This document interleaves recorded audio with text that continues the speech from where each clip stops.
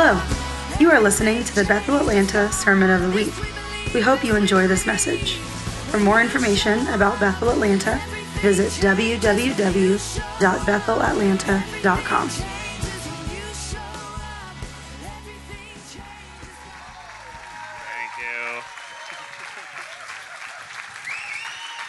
Thank you. How's everybody doing? Good. Everyone over here is great. There's a small unicorn keychain up here. That's kind of exciting. Sorry, sometimes I'm easily distracted. Sometimes. Awesome. One quick other announcement, just so you guys know, this coming Wednesday is our big beginning of the month Equip Night. It's Wednesday nights at 6:30 at the Operation Mobilization Building, and Lindy Hale is the one that's teaching, so you are not going to want to miss that. Super awesome time.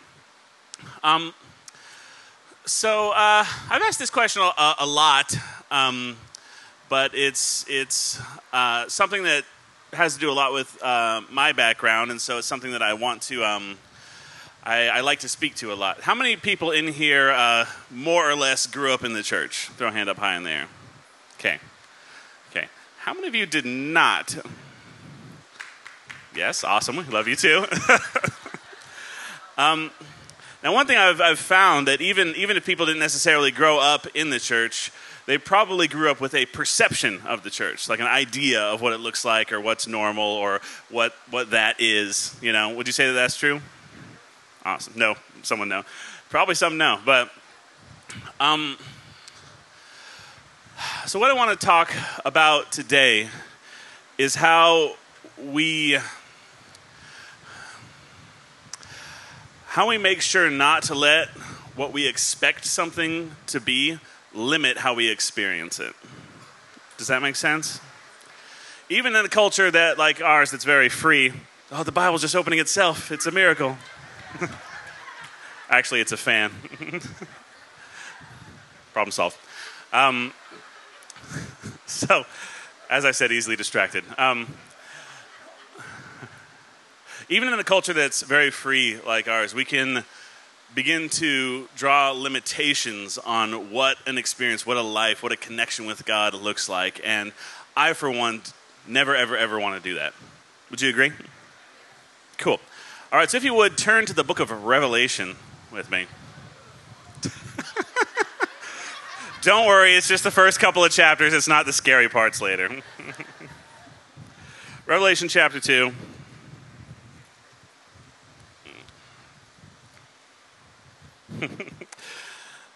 To the church in Smyrna. Who's from Smyrna? It's a lame joke, but I had to do it. I'm not even reading from that part.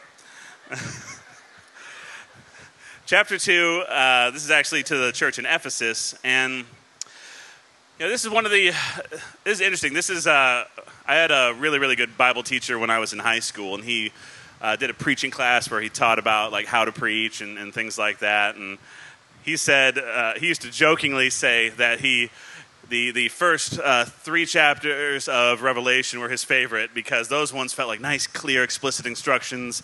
Hey, you've been doing this, now you need to do this. You're lukewarm, get not lukewarm, and you know all these kinds of things. So I want to take a look at one of those. So this is the first one. This is to the church in Ephesus, chapter 2, verse 4. So up until this point, he's talking about all the good stuff they've done. You know, hey, you've persevered, you've done this, you've stuck to my word. But he says this. He says, "Yet I hold this against you. You have forsaken the love you had at first. Consider how far you have fallen." My version has an exclamation point at that part.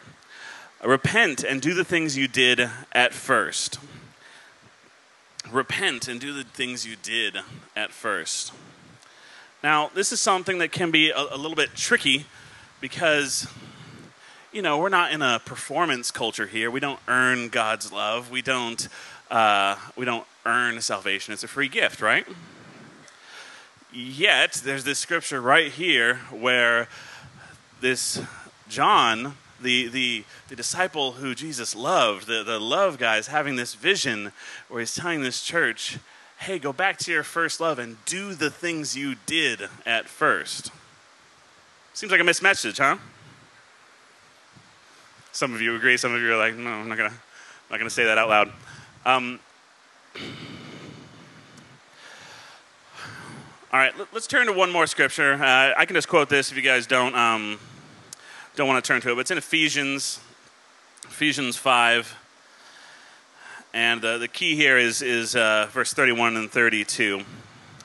And he's quoting Genesis here, but he says, "Therefore a man shall leave his father and mother and hold fast to his wife, and the two shall become one flesh.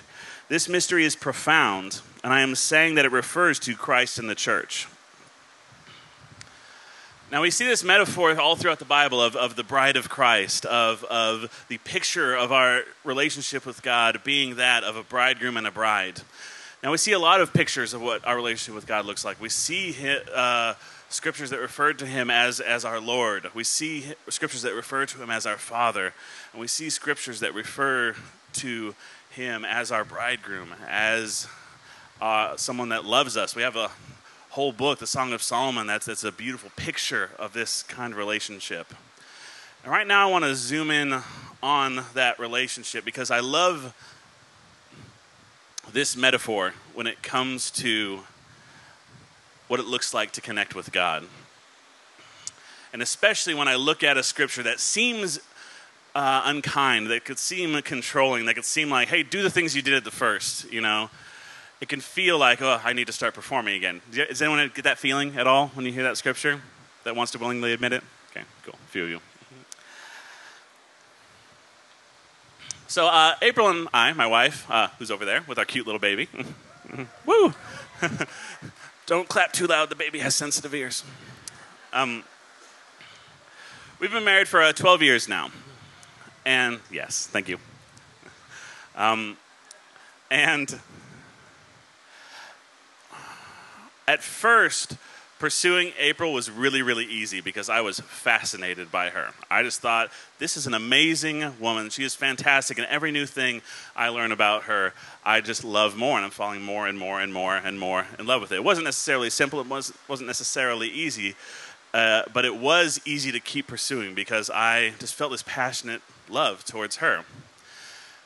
And I know many, many people, I got saved when I was 3 years old, but I know a lot of people who got saved in their teens or a little bit later. They had this really high, passionate experience with God where they just fell in love with God. How many of you have that kind of story where you just fell in love with God? And even though I got saved when I was 3, I did have an experience around the age of 12 where I did feel like I fell in love with God for the first time.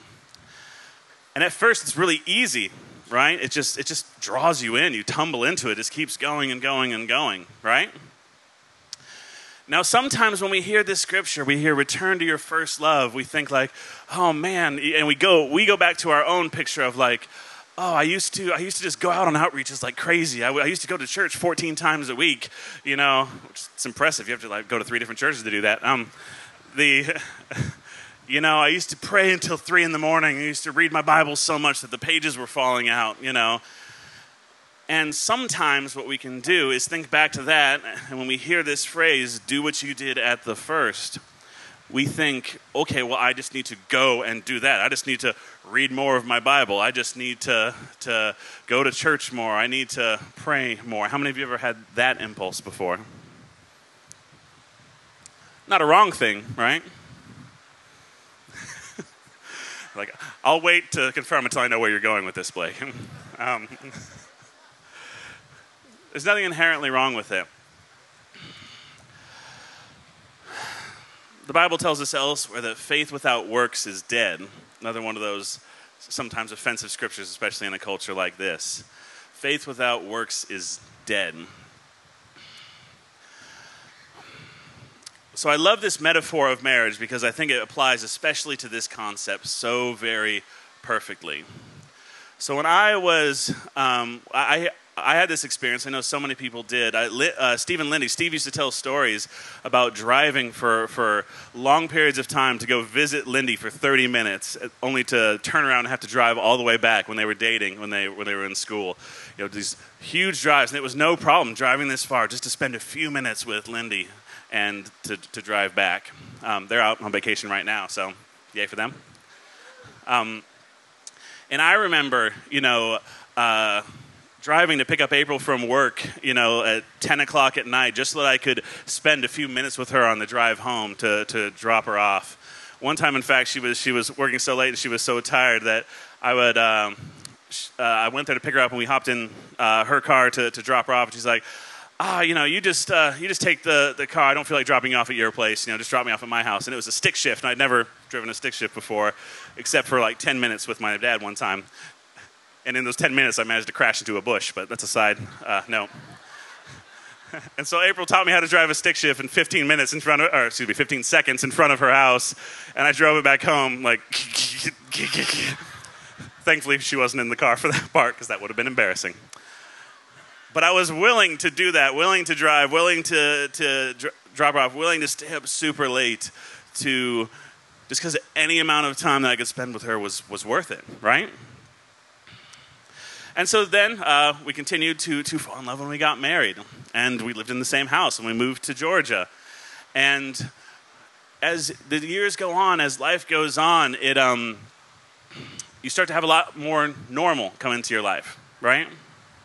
You get into a routine, even if you love this person just as much. You get into a routine. You go to work. I say I love you on the way out. You have maybe a weekly date if you're really working hard at it, and this thing just keeps going. And it's very easy for what can feel like love to fade, right? Thank you, Dan. So we have this idea of there being multiple kinds of love, and it mainly comes from the Greek idea that there's these different names for love. You have eros, which is like romantic, passionate kind of love. You have phileo, which is the kind of brotherly, like, oh, I just love you, man or sister, that kind of thing. You have agape, which is just this love for everyone, this love for the world, this love for all people. And I'm going to be a little bit controversial to just about every Bible teaching I've heard about love for all time, and say that I still think that even dividing up love those ways severely limits our picture of what love actually is. That even splitting it into 4 different parts or 3 different parts or things like that is sometimes a better way to understand it, but still a severe limitation. I love what Paul said here in Ephesians. He says, this is a mystery. This is a mystery. This is a profound mystery.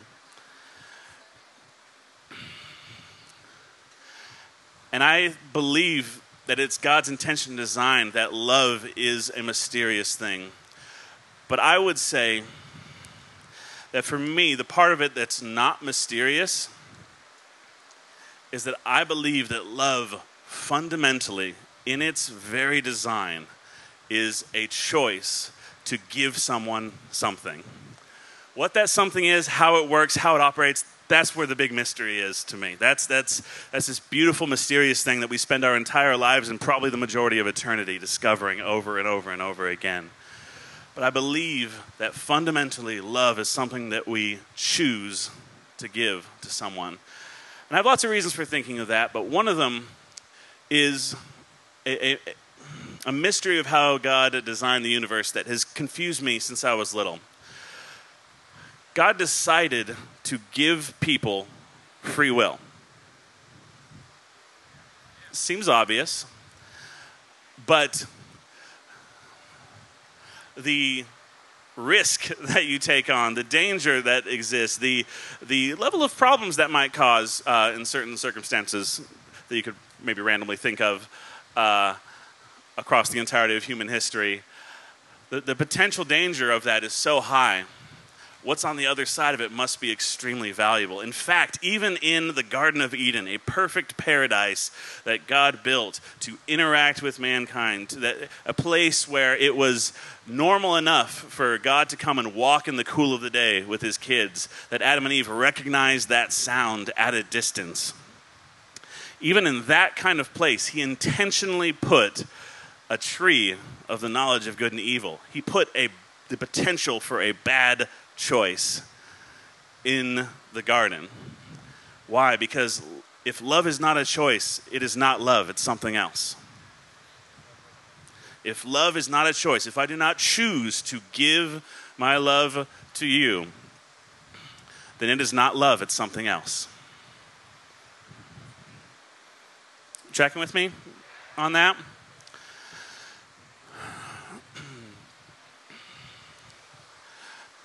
So have you guys ever heard the 5 love languages? If you're familiar with that concept? Brief rundown. All the, counseling people are going to try to throw something at me because I'm way oversimplifying it. But there's the gifts. You like people to give you nice things, and they want to be thoughtful, and all that kind of thing. You knew what to give me, you know me. You have the acts of service, which that I feel more peace when the house is clean, when things are taken care of, and you intentionally are helping me with those things, and you're even anticipating some of those needs and cleaning the house ahead of time or making the bed, even though it just gets messed up again later. You can tell which love language I'm not. All the acts of service people were feeling loved until I made that joke. You have the quality time people. It's like, if we're just sitting in the same room together, if we're just engaged together, if we're just talking together in a space, we're just together, then that's when I feel love. You have the words of affirmation people who is like, just tell me how awesome I am all the time, and how beautiful I am, and how smart I am, and all those things, and just tell me the nice things about me, if you would. Did I miss one? Which one is left? Touch. Oh yeah, just give me a hug. Just give me a hug. Rub the shoulders, those kinds of things. I'm a touch love language. You can give me a hug. It's all good. I love Danny Silk's way of explaining this, that for a touch love language person, the moment you stop having contact with another human being, there's a little timer that starts ticking to the number of milliseconds since you were last hugged or touched or given a high five or something like that by another person. So, touch love languages.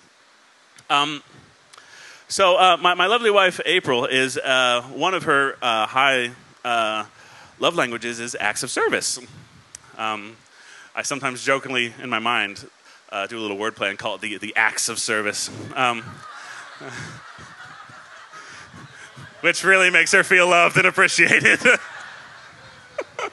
But it's right there, it's right there.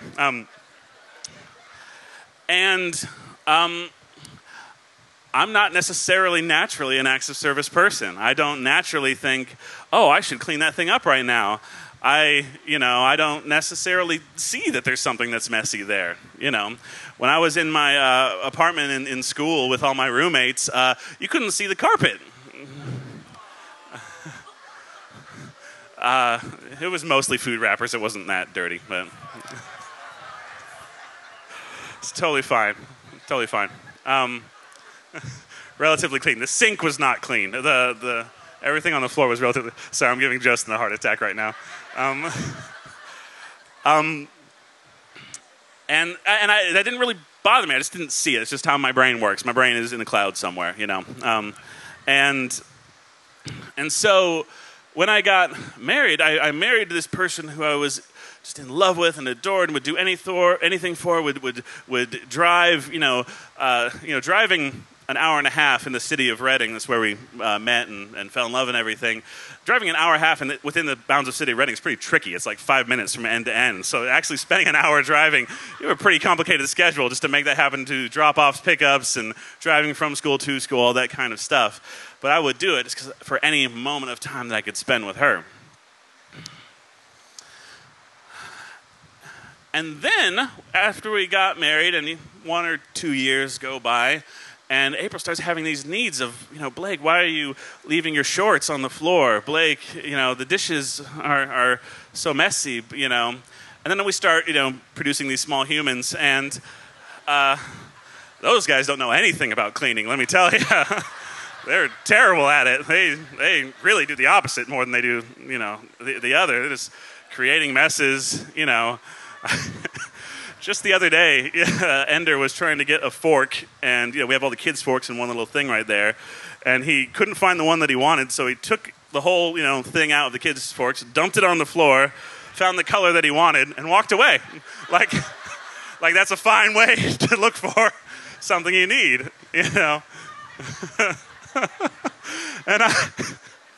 And And we're trying to do this active learning thing where he's figuring it out himself and everything. So I'm like, hey, buddy, did you forget something? And he looks back and he's like, He grabs the container that he threw on the floor, leaves all the forks on the ground, and sets the container in the drawer and closes it. Like, your heart's in the right place, buddy. And so we have these small humans who are conspiring to get that, see how messy they can get the house. And especially early on, as I was still learning how to do this being married and love thing, I would start to feel like, you want me to clean all the time? Should I put on a little butler outfit for you or something while I'm doing that? I didn't say these things; these were feelings. That would have been unkind. There would be the feeling of annoyance and that. But then at certain points, like, man, how many hours am I supposed to clean for you? And I would, since my skills were so very low, I'd put all this effort into them. Like, all right, I got the dishes clean. I washed them, got them, unloaded it, reloaded it. Boom. April would come home from work, and I'd be like, look, I did the dishes. Words of affirmation, please celebrate me. And she would say, why is there a big pile of laundry in the living room? And I said, because folding's hard.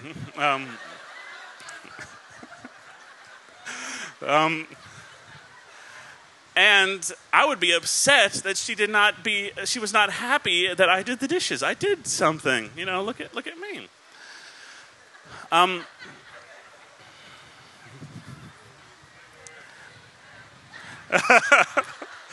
can see lots of you are getting breakthrough right now. And some of you are like, stop it, stop right now, don't, this is giving them ammunition.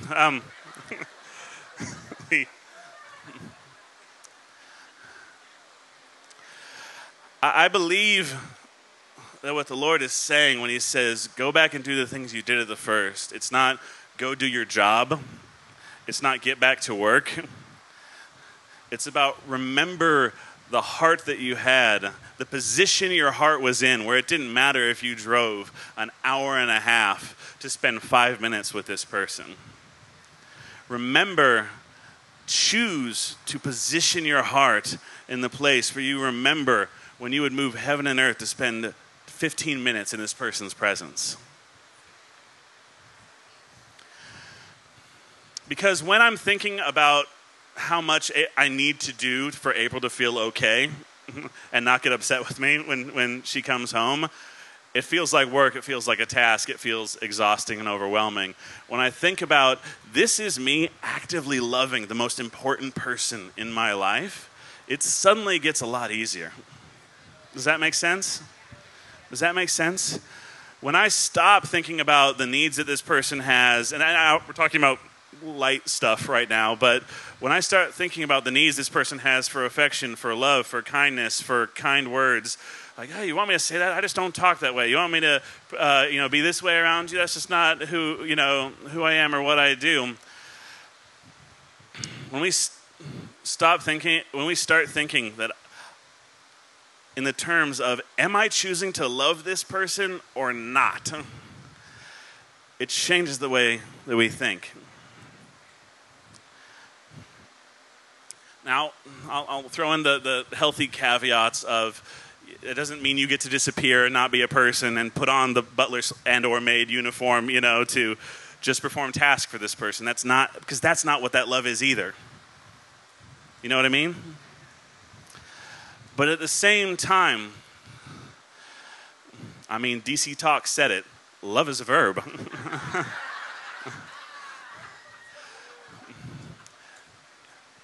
If love doesn't do anything, then it isn't anything. Faith without works is dead. I would agree. I would also suggest that love without works is dead. Now, works just done to do the check mark of love isn't love either. It's just not. But choosing to position our heart in that place will build up that love.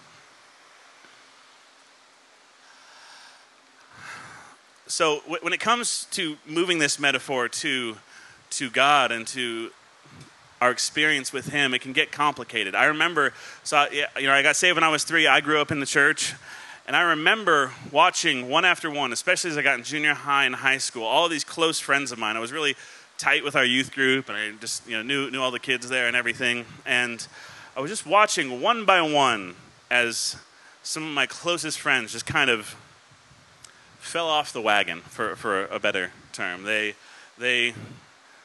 just dropped off. They stopped being the person that I knew that they were, that I had seen them being. They stopped being in love with Jesus the same way. They maybe stopped coming to youth group. They stopped being involved the same way. They stopped worshiping the same way. Now again, all of those things, it's not about doing those things. But it was evidence of a person who I was watching falling out of love with God. Now a lot of those people were forced to go to church from a young age by their parents. They were obliged to. They were forced to read their Bible or to do family Bible study on Wednesdays or whatever. They were forced to be in worship. Force is a strong term, but you know what I'm saying, and some of you may have experienced that. They were obligated by their family to engage. Now that can be a true pain or a true trauma. When we feel like we have to, or we are being forced to, or we are obligated to, it actually equips us, or rather trains us to not do these things out of love, which can be dangerous, right?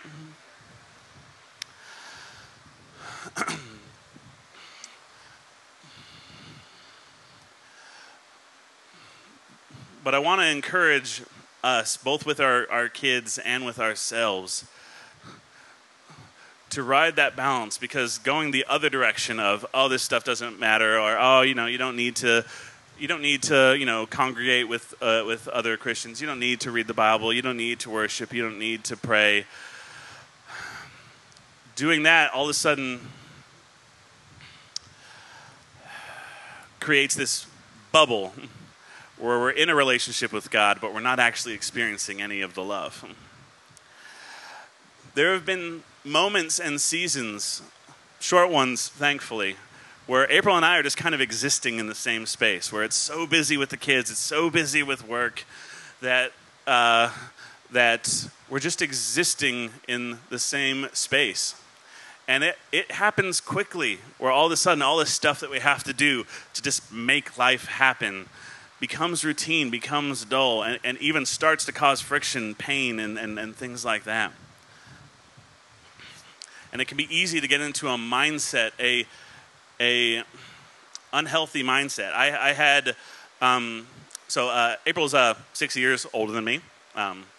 Doesn't she look nice?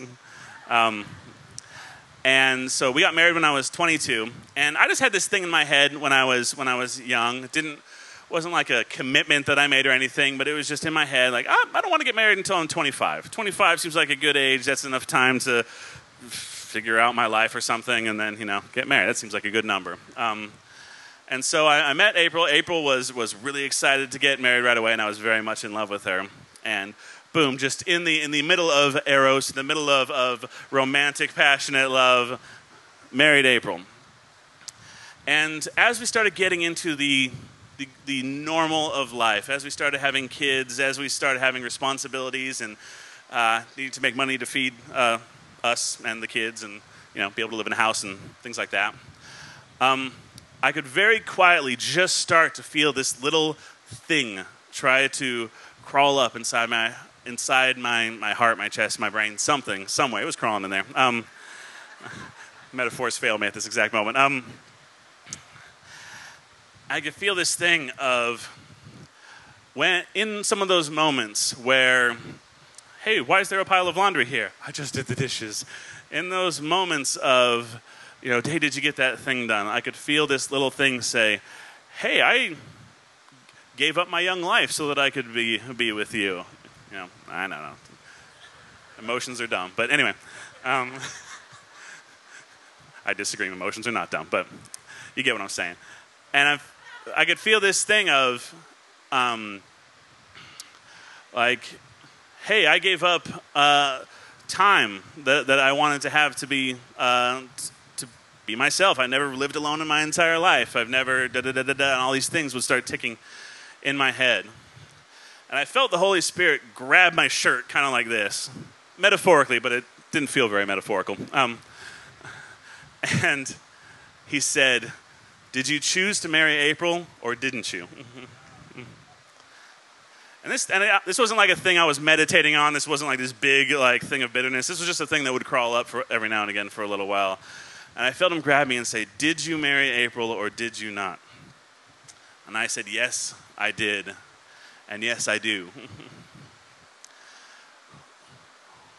If there's one thing that's fundamentally true about love, is that it is something that we choose to give to someone else, or we choose not to. And love is mysterious. Love is scary. Love is sometimes bigger than what we know what it is at any given moment. But I will promise you that when we choose to engage, when we choose to give it, when we find that line between doing this for obligation and doing this to train my heart to point in the right direction and not let that danger of just doing this out of performance keep us from doing what we did at the first, I guarantee, because I've seen it in my own life, I've seen it in my relationship with God, I've seen it in the lives of my friends and loved ones, that you will train your heart to live in love. A love that you can't fall out of because you chose to give it to someone. And yes, I'm talking about marriage, but I'm also talking about God. There's fundamentals that are easy to let go of in a culture like this because we're free, because we don't have to, because no one's up here every week saying, "Well, did you read your Bible? How many chapters? How many times a day? How many times have you read through the whole Bible?" I've read through it 36 times this week. I just read Leviticus a few extra times just to give me some of that potent stuff. Well, I prayed for 6 hours. Well, I prayed for 13. It's like, well, I prayed for 28. It's.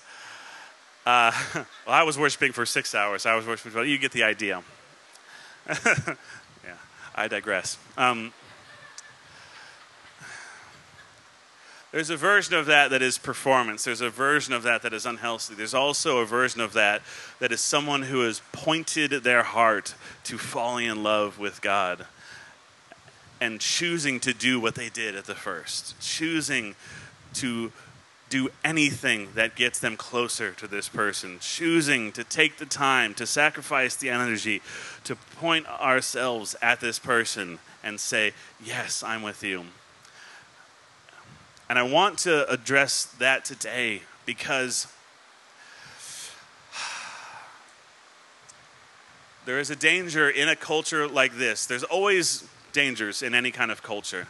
There's a danger in a culture that's very strict and regimented in what we would maybe think of as religious, of our relationship with God just becoming a religious ritual, a checklist, a series of things that we have to do. There's a danger in a culture, there's a danger of that in here, but there's also a danger in this kind of culture of our relationship with God being a feel-good romance. Being a feel-good, everything is awesome, God is awesome, everything is good, everything's cool, hooray, mountaintop experience, emotional height during worship kind of thing. These are all good things that I'm listing. But if this is your relationship with God, that's a close buddy that you hang out with on the weekends.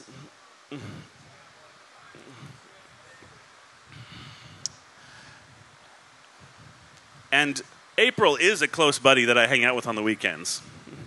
We go to the lake. We go hiking with our kids. We do fun things. That's part of our relationship. But if that was all that I got out of this relationship, that would be a true tragedy because there is so much more. And it is even more true with God, that this is not just a Lord ruler that we have to follow all the rules with. This is not just an awesome guy we hang out with on the weekends that just feels great and has fun. No, this is someone who is desperately, deeply in love with you, who wants to know you and to be known by you, who wants to grow with you in intimacy every single day, with every single one of you personally. There is no upper limit. There is no ceiling on intimacy with God. It just keeps going and going and going and going. It just keeps going. And I will say, it is normal for there to be peaks and valleys. It is normal for there to be moments where you catch yourself just in the routine, just in the run. That happens to me, and a relationship with God is a big part of my job, you know? It happens to me where I catch myself in a moment of, oh, I'm just kind of doing what I do. A beautiful, powerful, dynamic relationship with God is not about never having valleys, never having dips, never having plateaus. It's about what you decide to do when you find yourself in one of those. It's about when I'm walking through the valley of the shadow of death, who do I look for to be near me? It's about when I catch myself on a plateau, when I realize like it's just been kind of going like this for a while. What do I position my heart? Do I remember to do what I did at the first? Not out of obligation, not out of requirement, not out of performance, but to train my heart to go where I want it to go and to do what I want it to do. Does that make sense? There's no limit. Yes, we're going to have an even greater relationship with God in heaven, but there is no limit to how close you can get to Him while you're here on earth.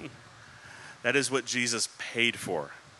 That is what Jesus paid for, the right to be present amongst His people. And so I want to encourage you, if it looks like changing the way that you worship, you know, if it looks like getting up and I'm going to move around, I'm going to dance. I don't feel like dancing right now, but I'm going to do it. Not because I'm obliged to, not because that's the cool thing to do in this church, but because I'm training my heart in the direction that I want it to go. I'm going to read my Bible today, every day for the next 3 months. Not out of obligation, not because I'm supposed to, not because it's going to get me more Christian merit badges.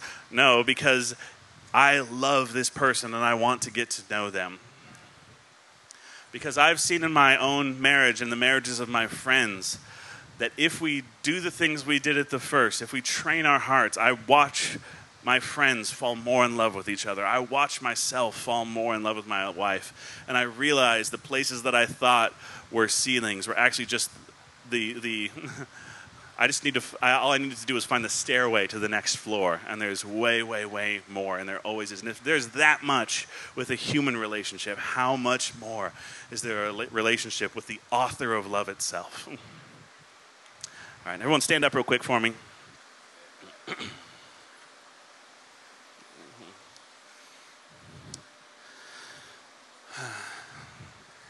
So this is a real simple thing to do, but it's tricky because in the same way that I could look at any couple that's maybe hit a plateau and say, hey, go on some dates, spend some time together, talk about your feelings, talk about your life, go get counseling, you know, whatever.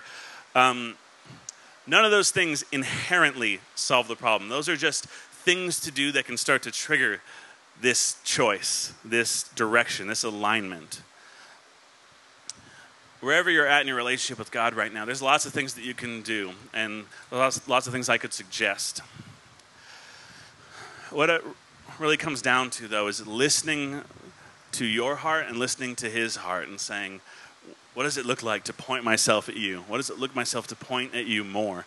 What does it look like to, maybe my worship life is super alive. Maybe my prayer life is super lively. I just feel like I'm having 24/7 conversations with God. Maybe that is super alive, but my relationship with the written word is weak, and that's just something I neglect. Okay, I'm going to exercise that. I'm going to do that. I'm going to do it even when I don't feel the wind on it yet, or I'm not feeling inspired by it yet. Not out of obligation, not out of performance, but because I am pursuing the one that I love.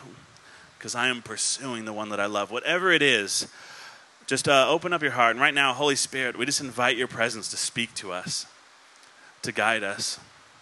Right now, I just wipe away that voice of shame that tries to make us feel guilty or ashamed for hitting plateaus, for hitting valleys, for hitting low points.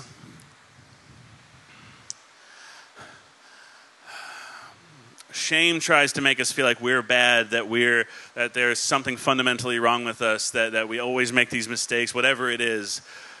All of those kinds of thoughts keep you where you are. It doesn't mean that we won't feel sad if we've realized we've been in a plateau for a while. It doesn't mean we won't feel sad if we realize that we've been sinking into a valley for a little while. Being sad is okay, but shame has no place in your relationship with God. Shame has no place there, so we erase that shame right now. If there's sadness, that's okay, but shame we do not accept. And I just release right now that picture of what it looks like to pursue the next level of relationship with God. If we're doing great, if we feel momentum in our relationship, if we feel growth in our relationship with Him, then I bless that right now. But I reveal the stairway to the next floor.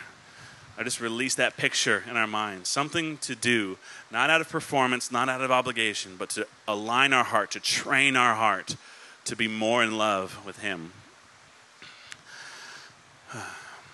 If we're in the middle of a plateau right now and things feel flat and it feels like it's been the same and some of the things that I've done are starting to lose their luster, I just release that vision, that moment, even if it's being quiet, even if it's taking a break from some of those things, even if it's slowing down and spending more quiet time with Him, whatever it looks like, to see what He has in pursuit of a new and fervent life with Him, a living, breathing relationship with Him. Right now, just off everyone's mind, I just break the shackles off of our picture of what it looks like to have a relationship with God. That this is not a one-way relationship, that this is not a simple master-servant relationship, that it is a multi-dimensional, multifaceted, utterly unique relationship that has all the fulfillment, all of the dynamic, and all of the passion of any earthly relationship we have, Lord. I just break off the shackles that would limit what it could look like to have a relationship with God, Lord. And right now, I just release a grace on the people who are in the middle of the valley, whether it has to do with their relationship with God or their life situation right now. And I just release the understanding of who is walking with them in that valley, of who is standing right next to them, of who never stopped loving, never stopped pursuing, never stopped chasing after us, Lord. I would just release an encounter with the one who will follow us anywhere, who will chase us anywhere. In Jesus' name. And lastly, I just, it was mostly a metaphor for this situation, but I just release a blessing on all the marriages in this room right now, that we would once again break the shackles off what love can look like, of what connection could look like, of what depth of intimacy can look like. Whether we're doing amazing or whether we're having a hard time, I just release vision for what it looks like to pursue, to intend, to choose to release new levels of love, to train our hearts to release love to one another. We just release it more and more. In Jesus' name, amen. Thank you for listening to the Sermon of the Week. To stay connected with Bethel Atlanta, visit www.bethelatlanta.com.